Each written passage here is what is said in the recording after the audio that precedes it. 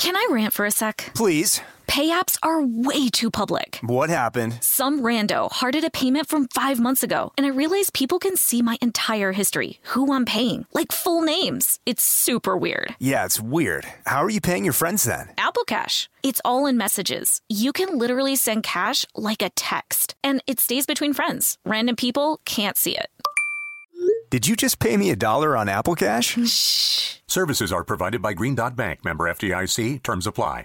This episode is brought to you by PNC Bank, who believes some things in life should be boring, like banking. Because boring is safe and responsible, level-headed and wise. All things you want your bank to be. You don't want your bank to be cool or sexy. Sexy is for 80s hair bands, not banks. That's why PNC Bank strives to be boring with your money so you can be happily fulfilled with your life. PNC Bank, brilliantly boring since 1865. Brilliantly Boring Since 1865 is a service mark of the PNC Financial Services Group, Incorporated. PNC Bank, a National Association, member FDIC.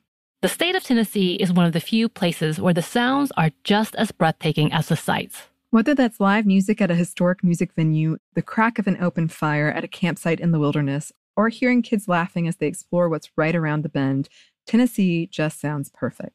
Start planning your trip at tnvacation.com. Tennessee sounds perfect. Brought to you by the reinvented 2012 Camry. It's ready. Are you? Welcome to Stuff Mom Never Told You from HowStuffWorks.com.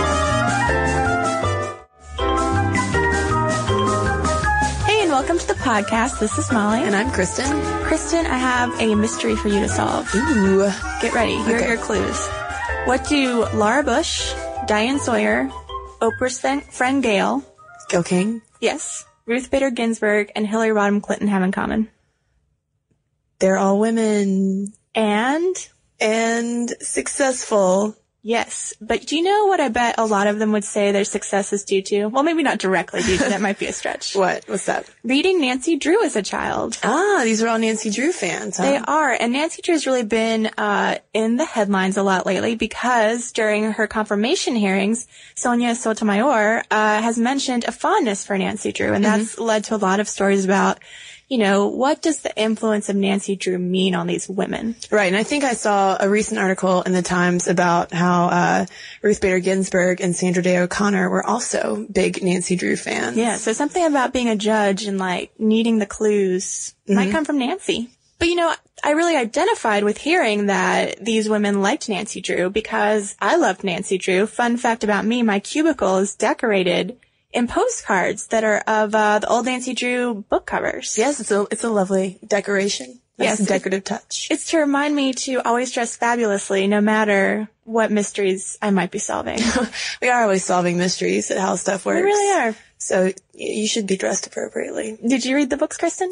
I did read the books. My mom actually gave me when I was maybe, 13 or 14, she gave me the reprinted originals. I think she was actually more excited about buying them and having them in the house than I was, because her name is also Nancy. Oh, it was a very popular name thanks to Nancy Drew. Yes, that's probably dating her a little bit. Sorry, Mom. But yeah, she was a big Nancy Drew fan, and then my older sisters read Nancy Drew, and then finally, once I was 11, 12, I was finally allowed to start the Nancy Drew series. My mom was very particular about when she wanted me to start reading Nancy Drew so that I could fully appreciate all of the careful nuances of Nancy Drew's psyche. So it was a rite of passage. It was definitely a rite of passage. You know, I had, my mom had both those yellow bound original books, the old ones, but I also read sort of the modern day equivalents of Nancy Drew, whatever the 80s version of Nancy Drew was. I remember they were, you know, Nancy always looked kind of saucier on the cover. Yeah. But I remember looking at those books and being like, wow, Carolyn Keene is really old because she's got these old yellow books. She's got these new paperbacks. Like, that lady is old and probably tired. Yeah, and she'd have to be a fast writer. I know. But then, you know, I come to find out there is no Carolyn Keene. Yeah, Carolyn Keene does not exist. Which we are going to talk about today, all the mysteries of Nancy Drew. But let's, you know, if there are people out there who haven't read the books, let's talk a little bit about what they're about. Yeah. Who Nancy was. Nancy Drew, she's kind of a stock character. if you think about it. Yeah. She is from a wealthy family. In the first series of books, she's 16, and then she is eventually updated to be 18 years old. And she lives with her father, who I believe is a lawyer. Carson Drew. Nancy Drew's mother passed away at 3, and so she has Hannah Gruen, her German housekeeper, kind of serves. So trusty. Yeah, fills in kind of the more maternal role. She's got a boyfriend, Ned Nickerson. Who is about spineless. He's about as exciting as paint drying on a wall. He's very patient, though. You know, if you're a young girl and scared about dating, I think Ned can be very reassuring that the most that will ever be expected of you is a peck on the cheek before you run off to save your friends from certain death. Yeah, but don't rely on people like Ned to save you. Oh, goodness, no. Yeah, usually Nancy had to end up saving Ned. Yeah. She's got 2 friends, Bess and George. Bess always a little concerned about her weight. Pleasantly plump, her plump chum. That's how she's often referred to. And then there is her quote-unquote tomboy friend, George, also a girl. But Nancy herself is just, every single good quality you can think in a person, she has it. She's both athletic, but dainty. So she's not as tomboyish as George. She's very smart.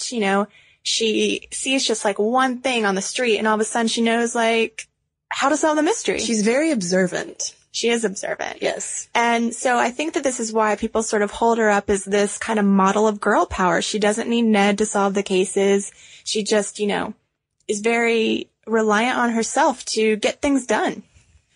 Right, Molly. That aspect of her character being just very self-determined and independent, I think is one of the main appeals of Nancy Drew. Sandra Singlow, a writer in The Atlantic, put it very well when she said that the real allure of Nancy Drew is that almost uniquely among classic or modern heroines, she can follow and is allowed to follow a train of thought. And considering that the first Nancy Drew book came out in 1930, it was a pretty modern idea of a young woman. It really was. Nancy is filling this hole in 1930 that, girls just didn't have that kind of heroine to look up to. We were reading about a character that was around at the time of Nancy Drew, and she's described as being, a great person because she knows how to do laundry, because she watched their housekeeper all the time. I think her name was Honey Bunch. Honey Bunch. Which I liked. How to take care of a home, whereas Nancy knew how to fix her car and, but she still knew how to tap dance in Morse code. So she's very well balanced. And accessorize. Yes. I remember reading them and being like, Nancy Drew is always so smartly dressed. But was she too smartly dressed? Was she too perfect? Some people are critical of Nancy Drew because, does this person even exist? And as time has gone on, the new Nancy Drew has been more like, oh, I can't hop this fence because I'm wearing a skirt. Right. Like you said, some people have criticized this idea of Nancy Drew as a feminist icon because they say, well, she's just a wealthy girl living off of her father's money who has a housekeeper to take care of all of her chores, and she just trots off and, fate just guides her through mysteries, and it's completely unrealistic. And it might not be realistic, but let's go back in time to 1930 and see just how Nancy came into being. Who were the people behind this Carolyn Keene woman? Yes. The interesting thing about Nancy Drew is that she was actually conceived by a man. That sounds odd to say. But she was the brainchild of this huge publisher who tapped into the children's kind of pulp fiction industry. Yeah, his name was Edgar Stratemeyer, and he was born in 1862. And as he was growing up, he liked to write stories, and eventually he realized that if he just kept pumping out stories, that's how he could make money. And he realized that he had a lot of friends who could pump out stories just as fast as he could. So he gathered all of them together, kind of formed like this literary syndicate, this gang of ghostwriters, and he would give them all a 3-page outline and, between $50 and $250 and say, write me a book in a month. Yeah. And he just kept pumping them out, and the kids ate it up. He was responsible for the Hardy Boys, the Bobbsey Twins, Tom Swift books, like just these books that, our parents grew up with. Right. And these were a new kind of children's book for the time, because a lot of times what kids would be reading would be just moral lessons, more like Sunday school type lessons. And that's why they were slightly controversial for some people, because it was straying from that more moralistic tone. Yeah, some librarians wouldn't want to stock a book that the Stratemeyer Syndicate had written because it just was going to rot these kids' imaginations. Right. And then, Stratemeyer was nothing if not a good salesman when the Boy Scouts were formed. He immediately pumped out this series about Boy Scouts having all these adventures, and the Boy Scouts got mad at him because then, like, the real Boy Scouts didn't want to just, like, do the boring Boy Scout things. They wanted to have adventures. So, this guy was a good businessman, and he really seemed to understand children well. And at the time, a lot of the thinking was that girls would just read boys' books. They didn't need their own characters. Yeah, they didn't think that they would sell very well, which doesn't really makes sense. And Nancy Drew proved them wrong. Yeah, Nancy Drew outsold all of them. Yeah, I think one of the last stats that I saw, maybe from a couple years ago, was that there have been over 200 million Nancy Drew books sold since 1930. It's kind of unreal, but, like I said, he's a good businessman. He has the right idea at the right time. Detective fiction's getting kind of big, and so he started thinking of this girl detective character. Right. In 1929, a year before the first book came out, he described his vision of Nancy Drew as, quote, an up-to-date American girl at her best, bright, clever, resourceful, and full of energy. Oh. Yes. That is Nancy. Yeah. And it worked. It did work. Originally, he wasn't going to call her Nancy Drew. Yeah, there were all sorts of potential names, such as Stella Strong, and I think Nan Nunn was one of them. Diana Dare, which is good. That's a good one. I don't know if I would have read as many books with Diana Dare. It's a little cheesier. And but one of them was also Nan Drew, which the publishers eventually lengthened to Nancy. But Stratemeyer did not actually write the books. As I said, he's got this big, barn of ghostwriters, and he sends the plot summary for Nancy Drew over to a writer named Mildred Wirt. Yes. And she's pretty impressive. She had been like the first woman at her school to get a master's degree. University of Iowa. She was a pilot. She almost, is the spunky heroine. She infused all of that into Nancy Drew. Even though she really created the model of Nancy Drew that so many girls have come to know and love, she didn't really get to enjoy the fruits of her labor that much, because these things have sold like gangbusters, but she made, I think, $125 per book, and she didn't have any kind of copyrights or anything to that. So she didn't get the profits that were coming from all these books that she wrote. And she said one year she wrote 13 full-length books while holding down another job. But she really wasn't, she didn't become famous until much later. She couldn't, there was a case later on to discover, who had actually written the books, but, these books are selling like gangbusters, and everyone thinks it's this girl named Carolyn Keene. Meanwhile, Mildred Wirt is making $125 a book. I mean, you think you're underappreciated at your job. Yeah. Talk about Mildred Wirt. But then an interesting conflict arose soon after the first Nancy Drew book came out, because Stratemeyer passed away and his daughters took over the business. And Harriet Stratemeyer Adams really took over control of the company and overseeing the production of the Nancy Drew books. She would go in and start to make edits, and Mildred Wirt and her did not get along that well. Their visions of Nancy Drew were pretty different. I mean, you can't fault Harriet for some of the changes she made, because a lot of those early books that Mildred Wirt did write had these very racist to us today kind of stereotypes. Right. A lot of, making the villains ethnic in some way, and just, for political correctness, you probably don't want those carrying on. But she also kind of softened Nancy. She wanted Nancy to be this sweet and light character who everyone loved. Right. Mildred Wirt would complain that when Harriet Stratemeyer was going through and editing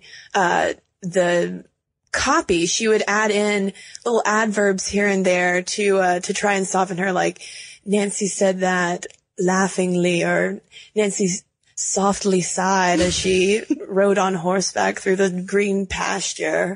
Yeah, I have an example from Salon, an article written by Amy Benfer, and here's the original sentence. Nancy rode along, glancing occasionally at the neatly planted fields on either side. Nice, descriptive, straight to the point. Harriet's version. Pretty, she commented to herself. Oh, why can't all people be nice like this scenery and not make trouble? I mean, that's It's pretty frou-frou for a girl detective. Yeah. She should be living off the trouble. Right. And there was also in Salon, there was an interview with Mildred Wirt, and she complained that, like her conception of Nancy Drew was supposed to be a girl who was really ahead of her time and kind of this new idea of a female heroine. But then Stratemeyer went back and made her into just more of a house type. Yeah. You know, Nancy Drew would probably grow up, marry her sad sack Ned Nickerson boyfriend and move to the suburbs and resent Ned Nickerson for the rest of her life while she was ironing every day. That's true. Although I will say that in that same interview, you know, Mildred Wirt made it clear that, you know, she didn't think of Nancy as a feminist the way other scholars were trying to pin this label on her. Nancy would have never stood to be labeled like that.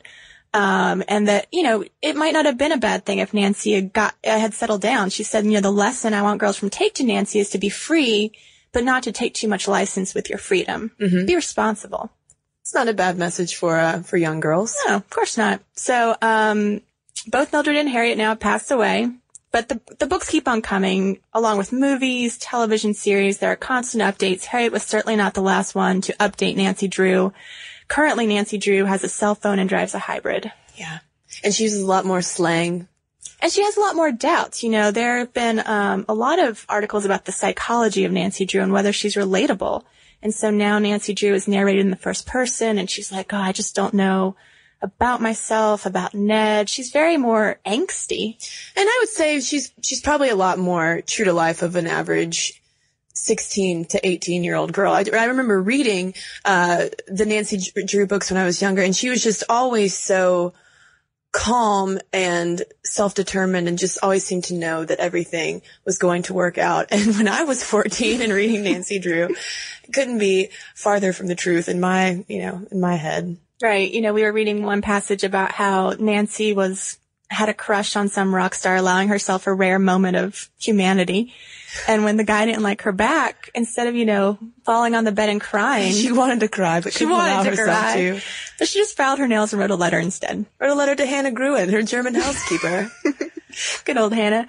But I mean, you know, that's sort of the paradox that people struggle with now. Do you want kind of that ideal woman to look up to, you know, so that when you do face your own heartbreak and kind of be like, you know what? It's not worth crying. I'm just going to file my nails.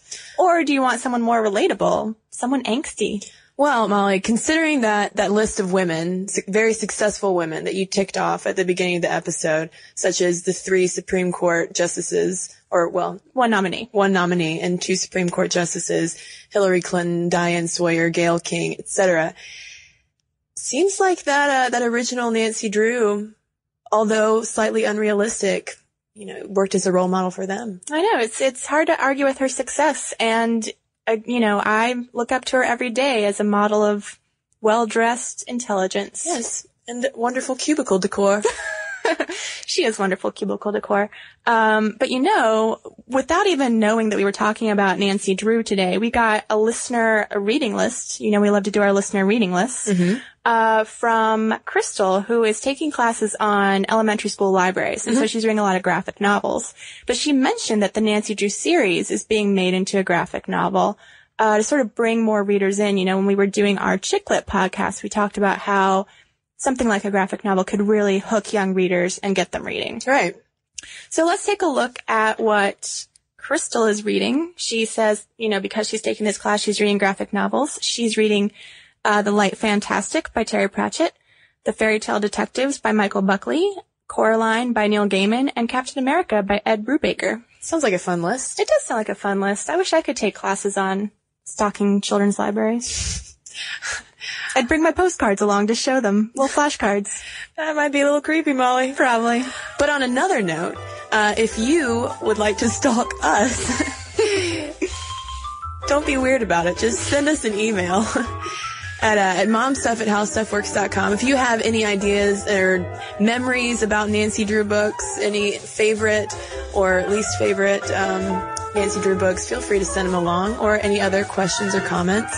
And, of course, you can always check out what Molly and I are digging into during the week on our blog called How To Stuff. And you can find all of this and much more information at howstuffworks.com. For more on this and thousands of other topics, visit howstuffworks.com. Want more How Stuff Works? Check out our blogs on the howstuffworks.com homepage. Brought to you by the reinvented 2012 Camry. It's ready. Are you?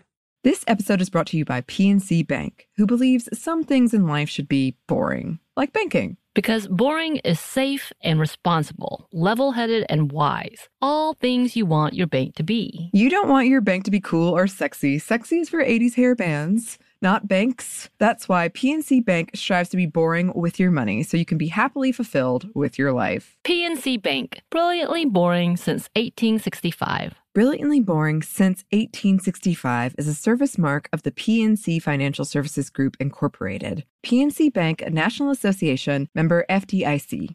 The state of Tennessee is one of the few places where the sounds are just as breathtaking as the sights. Whether that's live music at a historic music venue, the crack of an open fire at a campsite in the wilderness, or hearing kids laughing as they explore what's right around the bend, Tennessee just sounds perfect. Start planning your trip at tnvacation.com. Tennessee sounds perfect. Xumo Play is your destination for endless entertainment. With a diverse lineup of 350 plus live channels, movies, and full TV series, you'll easily find something to watch right away. And the best part? It's all free. Love music? Get lost in the 90s with iHeart 90s, dance away with hip-hop beats, and more on the iHeartRadio music channels. No logins, no signups, no accounts, no hassle. So what are you waiting for? Start streaming at play.xumo.com or download from the app and Google Play stores today. All you can stream with Xumo Play.